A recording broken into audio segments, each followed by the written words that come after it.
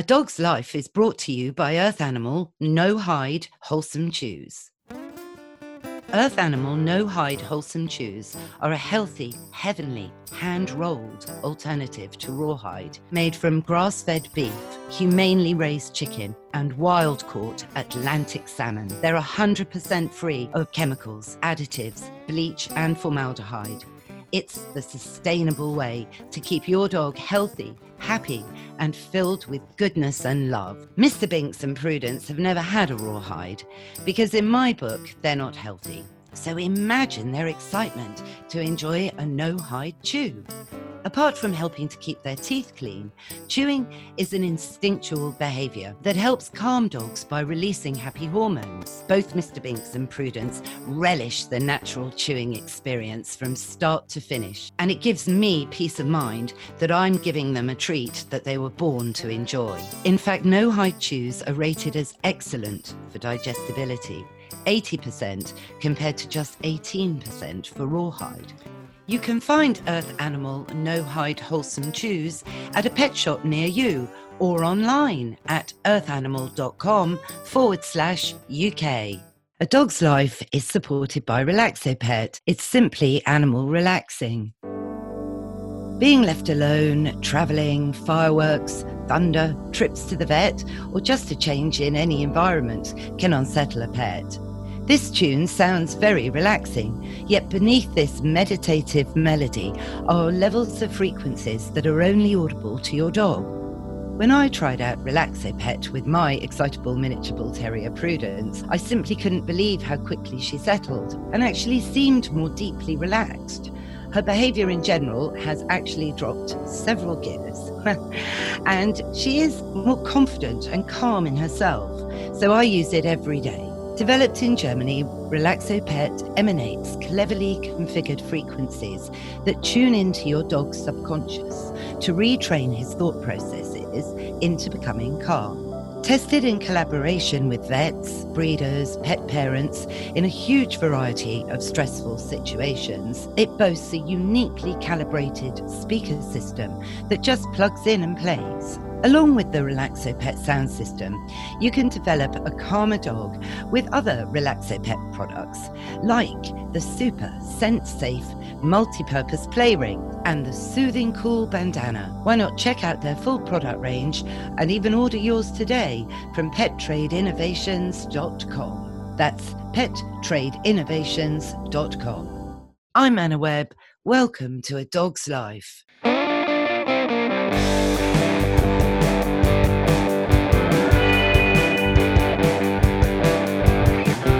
Hey, Mr. Binks, you remember going to the RSPCA Christmas Carol service last year? Well, we're jumping on Zoom in a minute to hook up with Sam Gaines, who you met. And Sam is the head of companion animal science and policy of the RSPCA. And she's also one of the Society's dog welfare specialists. So we can't wait to chat about dog walking, the Animal Welfare Act, and dogs being sentient beings. Hey, Sam, thanks for joining us on A Dog's Life. Hi, Anna. Thanks ever so much for inviting me. I'm really excited, so thank you. Well, it's great to be doing this over Zoom, I guess, but nothing really beats real life. But the one thing's for sure, through the last few months, dogs have really been hitting the headlines, right? Yes. Not all for good reasons either. What's your view? Absolutely. I mean, I think this is, for me personally, has been one of the busiest times I've actually ever had in the RSPCA. So I'm head of the Companion Animal Science and Policy Department at the RSPCA. So a lot of what I do is developing policy and position and giving advice and information on companion animal behaviour and welfare. But I actually specialise in dogs. So I cover a lot of issues which affect the welfare of dogs that are kept as pets or for working purposes, and also those that are used in sport. So obviously, you know, with the impact of coronavirus, we've been asked for a lot of advice and information, understandably, by owners that have been hugely worried. And I think what's been interesting to see is that at the beginning of lockdown, you know, it was very much that people's pets, and especially dogs, were offering some sort of comfort during what was this unprecedented crisis and this global pandemic, which was fantastic to see. I think, you know, it's really sort of celebrated how great companionship with our dogs can be and how lovely it is to have them at home. No, I agree, Sam, on the emotional support aspect. I certainly couldn't have gotten through lockdown without my dogs. No, absolutely. And I've got a little Bichon Frise called Florence, who, for us and for my family, again, has just been a huge support. And I think also, a real reason to get outside every day as well, and make use of that one exercise period we were allowed. And it became super key for making sure actually that it was all about Florence and, what could we provide her for, during the day. But I think, as we've moved now through the not necessarily moved through the pandemic towards the end, but what we're starting to see is things shifting. And I think the RSPCA, like many other organisations, are actually really worried about what the pandemic holds for a lot of pets, and might they now be facing their own crisis. So, we're being asked quite a lot now for advice and information from people that are thinking of getting a pet still through the crisis.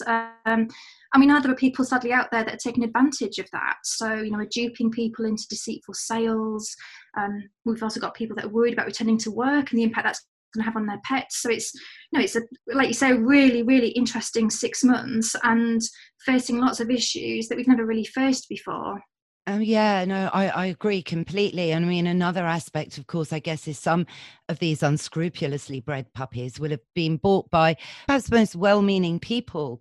But if they haven't checked that their accommodation, if they're renters, for example, if their landlords are pet friendly, that could, mean that these poor little dogs are facing eviction through no fault of their own. It's almost like we've been perhaps a bit selfish as humans to think that man's best friend has been the solution to our problems during lockdown. I mean, it's a compliment for dogs on the one hand, because yes, they offer us everything we need to get through lockdown. But as you say, the future, nobody knows, I guess, which is the other aspect that makes it all the more worrying.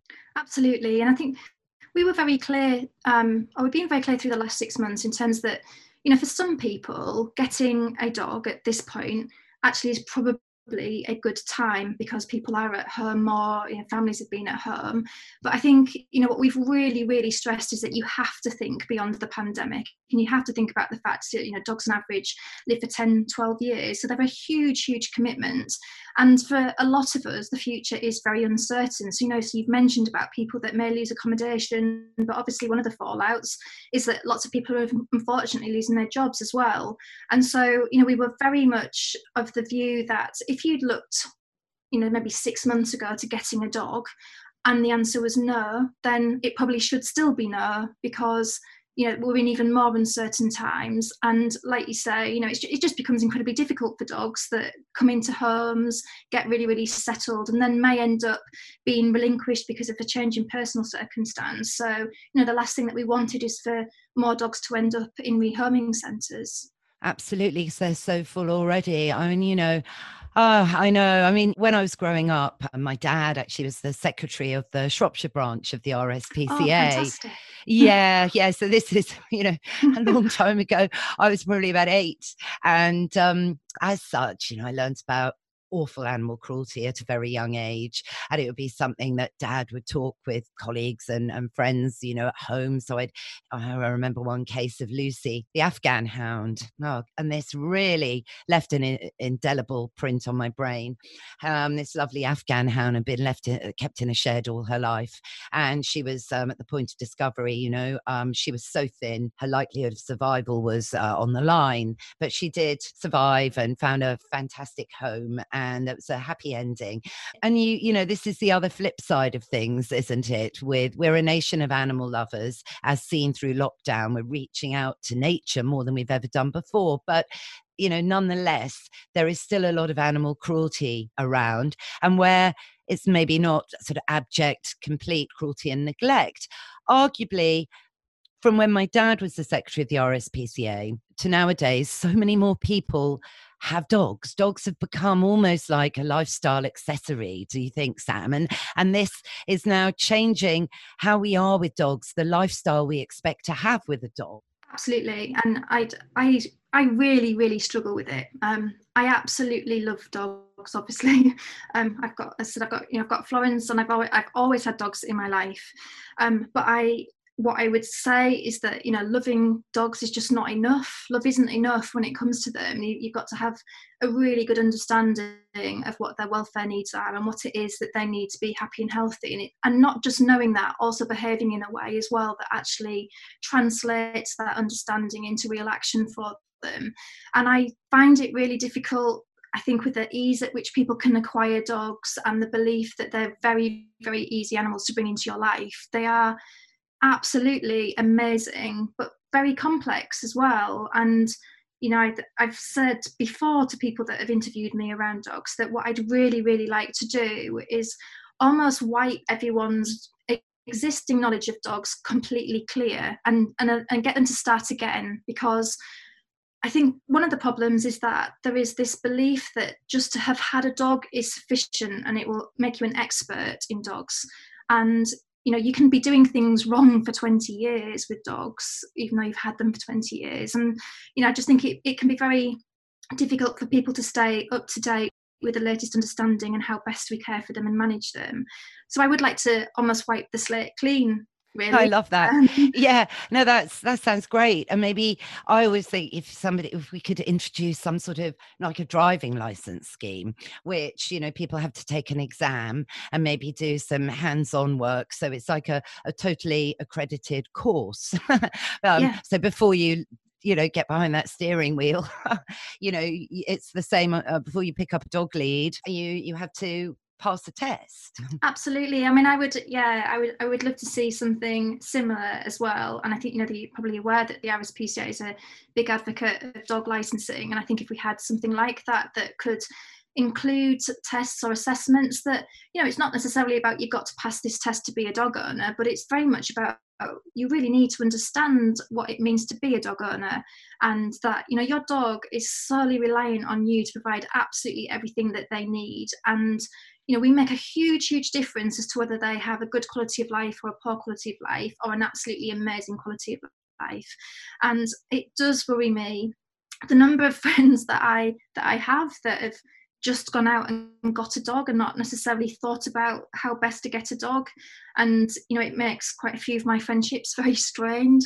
Gosh, I bet. Yes, yeah. Because they forget what my job is as well, which makes it quite difficult.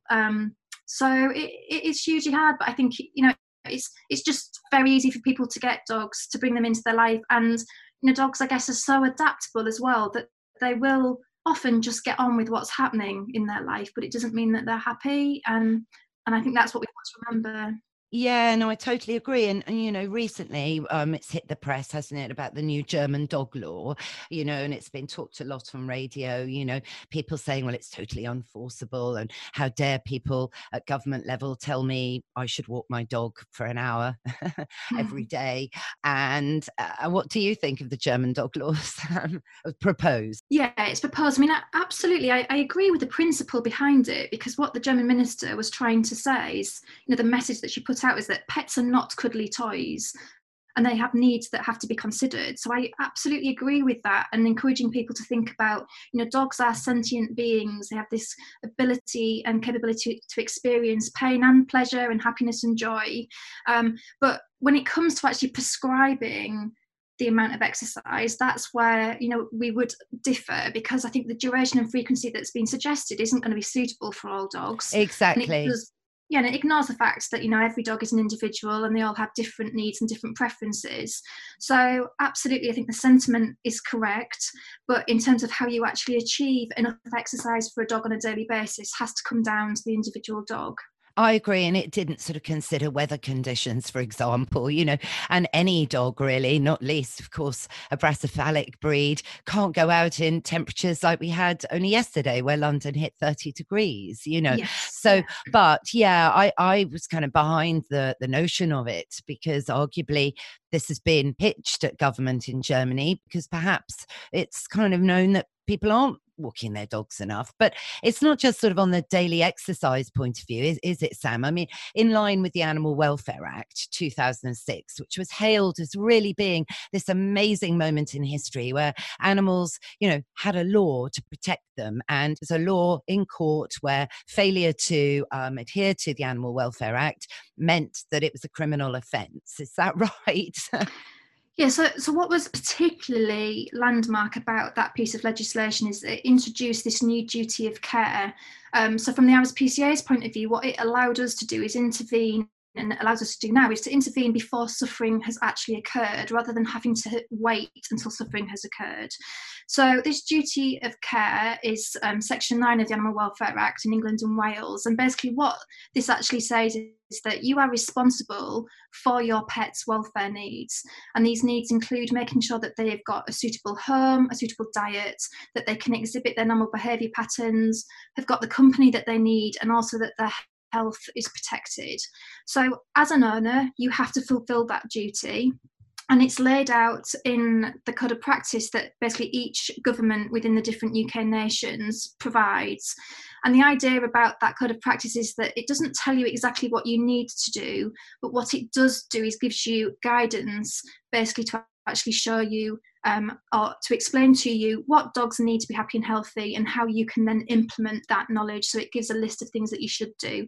So for example, when it comes to exercise, the DEFRA code of practice basically says that you should provide your dog with regular opportunities for exercise and play with people or other friendly dogs, and that you should give them the exercise they need at least daily, unless your vet recommends otherwise. And absolutely, I think that is the right approach, in terms of that it is saying that you need to give your dog daily exercise, but how you actually fulfill that daily exercise is going to be dependent upon your individual dog. So you'll have some dogs that love being off the lead and want to go off and play with other dogs, and they're very sociable. You'll have some dogs that various reasons can't be let off the lead and will need much more of a walk that allows them to sniff and to get all of their information, so that they're still getting that stimulation. Yeah. So I think it's important that people are given guidance to know how to provide for welfare needs, but I think we've got to remember that when we're talking about individuals, there has to be that ability to meet that need in different ways. Yeah, no, I so agree. But, it's interesting because when I first got Molly, my lovely miniature bull terrier back in 2002, I think you've met Molly, and then I was freelance. I was able to have a dog in the accommodation I was living in, and it was wonderful. I was living on Lamb's Conduit Street in Bloomsbury, where there were loads of dogs and great little parks nearby, and it was all fabulous. And I juggled, like a single mum, my freelance world, to make sure that Molly was looked after. I've had to go to a meeting. There was Auntie Pauline who worked downstairs. She owned a bull terrier once before, so she'd come up, take her for a walk, hang out, watch telly with Molly for a while, and then I'd be home. And it was this massive balancing act, including always walking her myself, because in 2002, there were no dog walkers to hire. It didn't exist. This dog walking service area simply hadn't started in 2002. And you relied on friends and family, or maybe, Sam, postulating this, in 2002, you got a dog knowing that you had to walk it, because I always think that walking the dog, giving your dog mental stimulation, outings, training to do fun things, for me, that was a known thing when I got Molly. So fulfilling that aspect of her life was, as you say, a duty of care for me, and something I was extremely excited about doing. But might it be because now the dog walking service industry is sort of, for many people who've taken on a first dog in the last 15 years, might think is normal? It's really, really interesting, because I think there's lots of different factors behind why people exercise and don't exercise their dogs. And actually, it's a big area of research that Liverpool University are currently looking at, to try and understand why some people do walk every day and some people don't.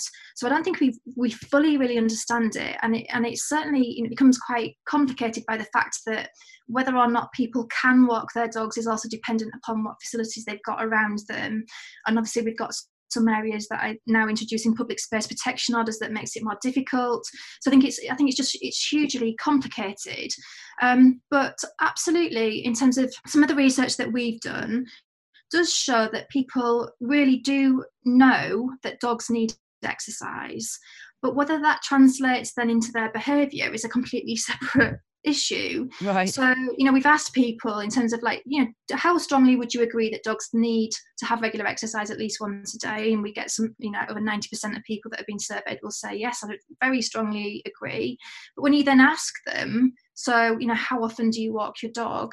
What we were really surprised to see is 6% of people said, well, not every day. 1% didn't even know how often they exercise their dogs. The good news is that actually a good proportion of people were. But, I think it's perhaps people forgetting sometimes what dogs do actually need. And I've always felt very strongly about exercise when it comes to dogs, because I think often people tend to look at exercise in the same way as we think about exercise for ourselves. So I do a lot of exercise myself, and I cycle regularly and I run regularly as well. And I do that very much for my own mental health benefits, but I know that there's lots of people out there that obviously do it for physical health benefits. And I think that sometimes translates into dogs. So when people think about, I need to take my dog for a walk, it's very much about, I need to take my dog to a field for 30 minutes and let them run around. Right, yeah. Whereas actually, from a dog's point of view, they'd get as much enjoyment, if not more enjoyment, if they can just do what they want to do on a walk. And a lot of that of the time, that is sniffing. And this Exactly. is something that I think a lot of people really don't understand, that dogs see their world through their nose, and they get all of their information through their sense of smell, and they communicate using lots of different odours. And we have a massive impact on that when it comes to walking, because you see people, don't you, going out for a walk, dragging the dogs away from lampposts or dragging them away from areas they want to sniff. Yeah, and you've got the other ones that are on bicycles, and the dog's on a lead, just literally running with its tongue hanging out, to keep up with the bicycle. That's quite common here in London. And then, of course, you have your dog walkers that might take out, I count regularly, near me on the Hackney Marshes, 12, 9 dogs at once with 2 people, and the dogs are milling around, and that's fine. But the problem is, I feel sometimes these walkers are quite intimidating to the likes of me, for example. I go out always with Prudence, my miniature bull terrier, and my little rehomed English toy terrier, Mr. Binks. But he's quite a fragile little character because he's only got one hip, and he does very well though.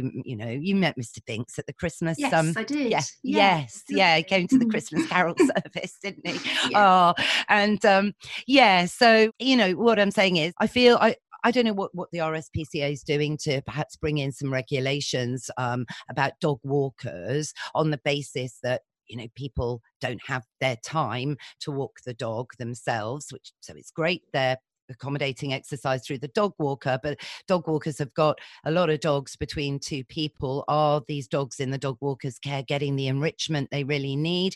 They're not with their owners. What is the RSPCA doing about regulations for dog walkers, Sam? Yeah, so we are concerned about the lack of regulation around dog walking. So in October 2018, there was new regulations that were introduced, and they cover a number of different activities that involve animals in England. So for example, dog breeding, dog boarding, home care, daycare, but unfortunately dog walkers were not actually included, and we really want to see this profession to be regulated. Now, it's fair to say that in some areas local authorities do actually license dog walkers, but it's a real postcode lottery, and sadly there are commercial dog walkers out there who are very prepared to exploit the need for dog walking services, because as you say, we've seen an explosion in it over recent years, and more people are using those sorts of services. But you do see, as you say, people that are offering to exercise too many dogs, and in conditions which don't provide for dogs' welfare needs in general, let alone the welfare needs of individual dogs. So the RSPCA is very much of the view that we absolutely need to see regulation around this part of the industry, both to protect dog welfare, but also to give owners the assurance that their dog is being well looked after. Because, like you say, lots and lots of dog owners are reliant upon this service, and they think that it's doing right by their dog. But in some situations, they're paying money to someone who doesn't really know what they're doing, doesn't understand dog welfare, doesn't understand the legislation that surrounds dogs. And it is a real risk. Hence why you then end up with people that are walking large numbers of dogs, which I think you have to be realistic in terms of, can you really control 8 dogs if you're walking them just as one individual? Exactly. I don't see how you possibly can, and I also don't see how you can be catering for each of that dog's individual needs either. So in the absence of regulation, and we really hope DEFRA is going to review the regulations actually for England next year, and is going to look at what was omitted at the time in 2018. And we really hope that this is an opportunity for dog walkers to be introduced into that regulation, but also groomers and behaviour therapists and trainers as well. But in the absence of those regulations, the RSPCA worked with Dogs Trust and the Pet Industry Federation to basically create some guidelines. And the aim of this was to raise standards basically within the dog walking industry, and to make sure that dog welfare was safeguarded. So there is a framework within that guidance that helps dog walkers to know what is expected of them in terms of their impact on the environment, other people, other animals, what the legislation is, what dogs need. But it's also there to help pet owners understand what they should expect from a suitable dog walker as well. Yeah. So, we really want to see regulation, but in the meantime, we've tried to produce these guidelines, which is basically trying to actually raise that standard and to help people. I think that's brilliant, actually, for, as you say, for the dogs and for their owners. There's a piece on the news recently about a boxer named Bella who, oh gosh, it's awful. You probably saw it. The Yes. dog walker. Yeah, you saw the one that was Yeah. caught on their home CCTV or webcam. They'd noticed their boxer's behaviour was a bit different. So they caught the dog sitter walker on camera beating Bella, which is absolutely, awful. And there's other stories of dogs that have, gone missing. Terrible couple of stories, that have happened, that dogs have died in transit, because some dog walkers have vans to take them out of London or whatever for the day. And of course, when it's hot, we all know dogs die in hot cars. Yeah. We've had this message, Sam, drilled into us, well, for as long as I remember. And, I'm not a spring chicken anymore, but, it was well known in the early 70s that you don't leave a dog in a hot car. It's not new. Yeah, absolutely. And I think, if you're an owner that is paying for a service and the person who's providing that service is doing that type of thing, it's hugely, hugely worrying. And I think the other thing as well is that, there's obviously, we're talking about, a few individuals within what is quite now a large industry. But there is also, going back to the point, I guess, that I made earlier about, there is a need, I think, for anyone that is interacting with dogs to have a good knowledge of dog behaviour and dog welfare. And I think that's what we also want to see through this regulation as well, because, scientific understanding is advancing all of the time. We continually learn so much about dogs, and it often challenges things that we've done for years and years, and means that we've got to change what we've been doing. And so I think, again, regulation becomes quite important because it can actually ensure that people are maintaining a more up-to-date knowledge, and I think that's often what we need to see as well. So yeah, I mean, we are very much behind regulation of all of the bits really of the dog services that got left out, unfortunately, in 2018. Yes, no, that sounds amazing. And I was aware of this 2018 kind of amendment to addition to the Animal Welfare Act. But essentially, though, under the Animal Welfare Act, there is a clause, I think, that says that if I walked Flo for you one day, you've trusted me as a professional with your dog to, fulfill a service that has been paid for. But under the Animal Welfare, isn't it actually a criminal offence then, that if something awful and unprecedented happened to Flo in my care, heavens forbid, and hopefully it wouldn't, but you know what I mean, that she was stolen, or she ended up run over, or mauled by another dog, or any of these things, is it not a criminal offence on behalf of that dog walker? When you use somebody else to provide care for your dog, and actually it doesn't even to be someone that you pay for. So say, for example, I looked after Mr. Binks for you, but there was no exchange of money. I would still be legally responsible for his welfare in your absence, and you would as well. So you at any point remain legally responsible for your dog's needs, even when you're away. But the person that's actually looking after them temporarily also has that legal responsibility as well. And I think this is often what people are unaware of, and actually that's not surprising, because when we look at the general awareness around the Animal Welfare Act, the PDSA do a State of the Nation pet wellbeing report every year, and they always ask people that they survey what their awareness of the Animal Welfare Act is, and it's shockingly low. So last year, over a quarter of people said they were unaware of the different animal welfare acts within the UK, and then when you think about the different welfare needs, so it's not surprising that people don't know what their legal responsibility is when they're not even aware that the act is there. But it's really important that people are aware of it, because yes, you're right, you become legally responsible for someone else's dog, and if something happens, then you are potentially then in breach of that legislation. Yeah. And it's this should be in place. I mean, dogs now, as you say, their emotional intelligence is now so proven. And as you say, only 10 years ago, scientists were very skeptical about dogs having emotional intelligence, as crazy as that might seem to you and I. But, so things have moved so much more forward. And some people live alone with their dog, and their dog is their family, literally. And no one can ever say it's just a dog, because clearly it isn't. So in trusting someone, it's as or more or certainly equal to somebody looking after your child for the afternoon. Oh, absolutely. Yeah. Isn't it? This sounds really bad, but I probably trust someone more to look after my 9-year-old than I would my dog. Yeah, no, because I've probably got more faith in their ability to do it. And I say that semi-jokingly, but whenever I've had friends that have looked after any of my dogs, I have always said, I don't mean to frighten you, but just so that you're aware. So when you take them out, for example, just be super careful in terms of what you're doing. Don't just assume that you can let one of them off and everything will be absolutely fine. That type of thing. I think it's again this, going right back to what we were saying at the beginning, sometimes sort of like this misunderstanding around dogs and expectations of dogs. And I guess my big fear is that if someone's looking after Flo, especially, if they let her off the lead and she didn't come back, it's like there will be, she's got a very, very good recall, but I'm also very aware that she's a dog, and sometimes there are things that she finds absolutely fascinating and way more motivating than anything else around her. Yes. And people don't necessarily appreciate that. So, and if they don't have the skills, to work really hard to get that recall to happen, which might mean sitting on the grass and doing funny sounds and know the tricks that you've trained her to bring that recall in at that moment where, we all have it with our dogs. Shall I come back to you?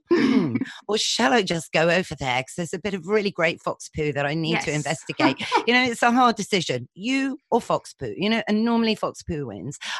So, but if you don't know anything about dogs, then that's very difficult. So, and sometimes I always think ego gets in the way as well. It's like, I had a Labrador when I was a kid, and I can walk Prudence. I mean, got to be joking, Sam. My miniature bull terrier, she has been walked in 5 years by somebody who is not me twice. Okay. I know. Yeah. I had to be very committed to her because she was very bouncy and needed, huge. Well, we're ongoing with her training. So, I don't know if you've seen this, but I'm so proud of this. You've seen it. Yeah. Have you seen what I'm about to say? So Prue might become a truffle hound. Which it's so exciting. And because before I joined the RSPCA, I used to work for a research agency, the Ministry of Defence, and I worked with detection dogs. Obviously searching for arms and explosives and drugs and firearms and all of that sort of stuff. But I really, really love detection dogs, and I love dogs' noses and all the olfactory stuff. So I was super excited when I saw what you were doing. Oh, thank you. Well, she seems to have a natural aptitude for it, but maybe we shouldn't be surprised. I mean, her nose is designed, it's one of the biggest shaped noses in the dog world, and so Dave Wardell, who's helping me do this, because I've never trained a dog for accurate scent discrimination work. I've trained Prue from the get-go to find her tennis ball in a bush, and that has helped, of course, with the process. And funnily enough, when we go around Hackney Marshes, Sam, she's hilarious.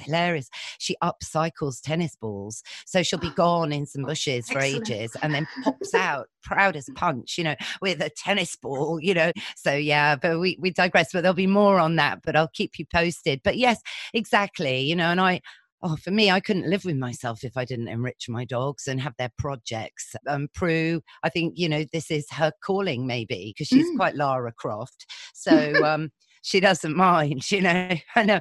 But Sam, I know. Let's hope these DEFRA changes and discussions next year will bring in some tighter regulations so that we can all enjoy the dogs that have really been by our side right through this most unprecedented time. Yeah, absolutely. I mean, because it's just like you said right at the beginning. I think many of us wouldn't have known what to do without our dogs by our sides, and I think, if more than anything, it just shows what a huge space they take in people's families and in their hearts, and they deserve so much from us. They've taken us through this really horrendous crisis that has had a huge impact on everybody, and I just really strongly feel that we owe them so much for what they give to us. So yeah, I think it's just, if I'd urge anyone listening to this, it is, it's just making sure that we know everything that we need to know about dogs in terms of what they need, and making sure that we behave in ways that gives them the best chance of being happy and healthy. I agree. And, and to remember, a dog's life isn't programmed to be long enough. So when they're gone, the worst thing you want to have is any regrets. Oh yeah, absolutely. I lost my Labrador cross Mastiff last year. He was Oh, I'm so sorry. 13, and just he was my first sort of proper family dog that I had with my husband now, and his loss was. I have never experienced anything like it. It really, really hit me very, very hard. I don't think I expected to feel the way that I felt, and for as long as I felt as well. It was just beyond devastating. But I'm so thankful to everything he taught me. He was an absolute amazing superstar. So yeah, I miss him hugely. But he taught me so much about dogs. He was fantastic. Oh, I know, but he's around. I honestly believe in energies, and you know what they say. The one dog shatters your heart, and then every other dog that you have the privilege to own thereafter puts your heart together again until you have the heart of a dog. Oh, that's beautiful. Oh Yeah. dear. So on that note, gosh, quite burst into tears. But no, we mustn't underestimate dogs. And thank heavens for the RSPCA. And I so feel connected due to my dad. Because I used to go around, with a tin with my dad, door to door. We used to go round, and I know it was fond memories. Yeah, absolutely. Yeah. And obviously sounds like it's had a huge impact. Total massive impact. Oh, without doubt. I remember once Dad was in the Shropshire Star. So funny, as we had these owlets camping in our greenhouse because they'd been brought in, you see, just to Dad's. It was a very different world then, in sort of the early 70s, dating myself terribly here. And then, so Dad sort of really made friends with these little owlets. And there's this picture of one owlet on each shoulder and one owlet on his head in the Shropshire Stars. They were then taken, obviously, for ongoing rehabilitation, but they were just dumped in a box on our door, on our doorstep. But that was Shropshire, where there are owls and things, Yes. so not London.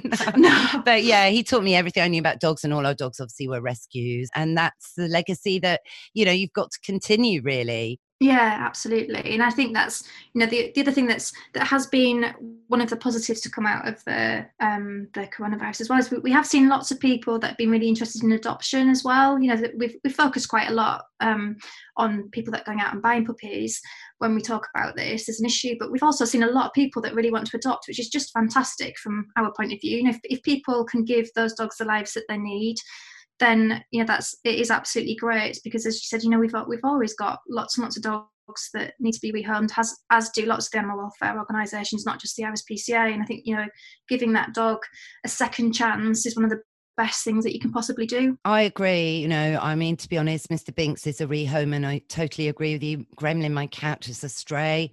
And then Prudence, okay, she is a naughty pedigree. You know, she is.